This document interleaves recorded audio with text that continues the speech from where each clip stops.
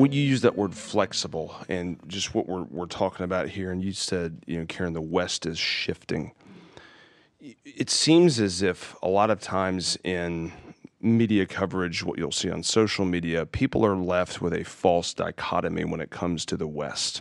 Either it's all terrible and needs to be burned to the ground, or it is completely Christianized and everything needs to be preserved. And church history would tell us that neither is right.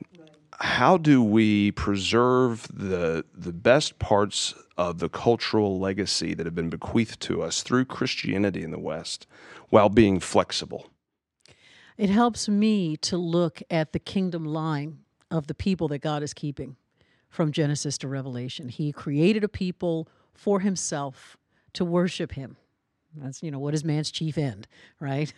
And he has promised by himself, not because he knows we can't keep the promise, he's promised by himself to somehow get us all the way to Revelation. This same people that he has created to worship him. And so here we are in the nasty now and now, working towards the sweet by and by. And the question for me becomes not so much where are the institutions and the institutions that ossified and had cultural compromise and failed miserably at making sure that their ethics and their epistemology matched with what God says is the kingdom. Where are those people who were closer to doing it right? Not perfect. Because Jesus, if you think about, the Christian life as a bullseye, only Jesus is in the center because he is the way, the truth, and the life. But then you have, throughout history, you have all these people who named the name of Christ who were closer to the center of the bullseye and left less toxic waste for the next generation. And then there were people that named the name of Christ who were further away and left a whole lot. So my question has become, how do I be one of those people that was closer? How do I live like the people who came before me and passed me the kingdom ball that I'm now supposed to pass to the next generation, with an understanding that we are not just a counterculture. I always struggle with that term, counterculture.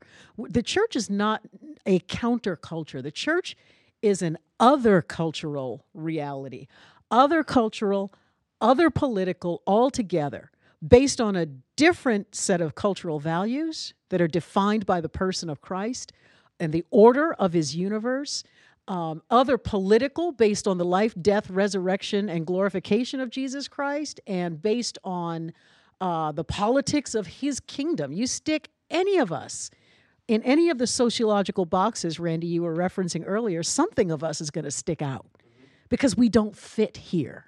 We are a different people altogether.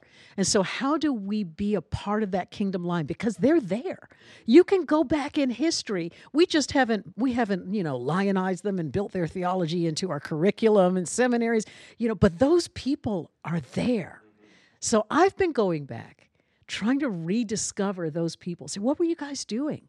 How did you do what you did? How did you send to me this kingdom ball? And how do I carry it and pass it forward through discipleship, through community, through my ethics? And I know that, knowing that I fail all the time, but thank God for his grace and his mercy.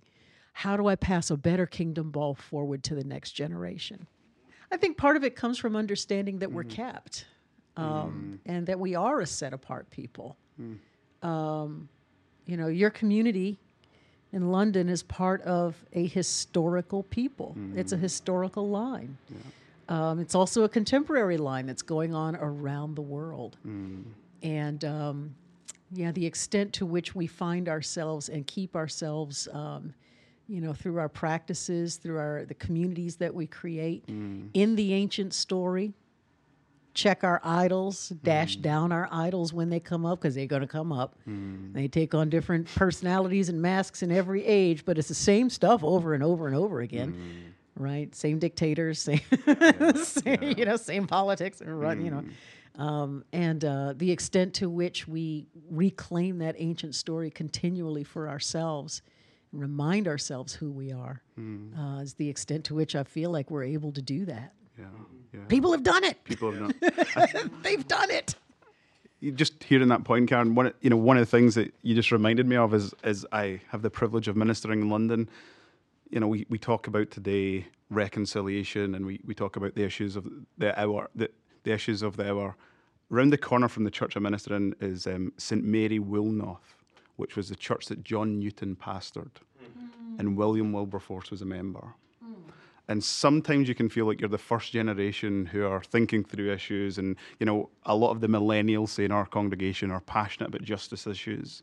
And there was a generation before, in their own day, with, yes, their warts and all, but men who, because of the gospel, because of kingdom values, who also had both orthodoxy and orthopraxy in their age, were trying to figure it out. And then across the road, right across the road from where our church meets, is a pub. And in that pub, John Newton met with a few other pastors, and the notes of their discussions have been published in a book, The Eclectic Society. And these men were discussing how can we retrieve things from our rich history, our liturgy, our theology, so that we can shape and form the minds of our Christians. And that's just a huge reminder that we don't need to burn down everything, forget everything in our past. Even in their own generation, they were retrieving things from their past so that they could build in their own contemporary age. I think it's, Gabe, there's always that temptation, isn't there, because of the polarized culture we live in. You're faced with this option of, do we just burn down the institutions, everything was wrong in the past, and we're the pioneers, we need to build. And I think one of the things about the Christian faith is we are rooted in this ancient people, and we are receiving the baton, and we need to look back with great admiration, and we can look back with that sort of discerning eye and the failings and faults, but it's good for our own self-examination as we seek to go forward and minister in our age. I was reading in my devotions this morning from the Gospel of Matthew, chapter 17. And there's a question that comes up. This ought to be a good sermon. I need to write this sermon. But the question is, why couldn't we do it? And it's the story of when a man brings his son who's demon-possessed to Jesus, and he says, the demon comes upon him, he throws him in the fire, he throws him in the water. And the father is just terrified for his son, and he said, I brought him to your disciples, and they couldn't do anything. And Jesus, it's like one of those moments of exasperation for Jesus. And he says, oh, faithless and twisted generation, how long am I going to put up with you? And it's like, whoa. And then the disciples say, well, why couldn't we do it? And he says, oh, you of little faith. And I do think, when we say, as we pass it on to the next generation and we face these obstacles, I think it's the same question. I think, how are we going to get the church to respond the way it ought to? How am I, as a Christian, going to respond the way I ought to? And it's like I come up to Jesus, I say, how come I can't do it? And I think he gives us 2 points. And he says, faith, and you twist it. And trying to understand, what does that mean? And I do think it means that our priorities are twisted. I think it means we don't see the kingdom clearly. We don't have a kingdom agenda. We all have personal agendas. We often make fun of the prosperity gospel, but I do think in the Presbyterian Reformed faith, we have our own version of that, which is a life of security and affluence and education, almost moving to elitism. That's our prosperity gospel. And we then say it's because God blessed us, But I do think it's a life of twisted priorities where if our life was untwisted, it seems to me Jesus could simply say, sell all you have and follow me. And we say, okay, simple. Yeah, I can do that by your grace. But, to have the kind of faith of a mustard seed so that we could move mountains into the sea, whoa. We have this incredible opportunity with all this trauma in the world and pain in the world And sometimes it's not trauma from a war. Sometimes it's just chronic poverty trauma, you know, or trauma from oppression over a long period of time. But getting untwisted and believing, that's where the power is. First Takes is produced by First Presbyterian Church in Chattanooga, Tennessee. Our theme music was written and recorded by Wes Breedlove. Our sound engineer is me, Dylan Thomas. Our host is Dr. Gabriel Fleur. S.K. Van Pufflin is our executive producer, and for more information about First Presbyterian or our ministries here, visit our website at 1stpresbyterian.com.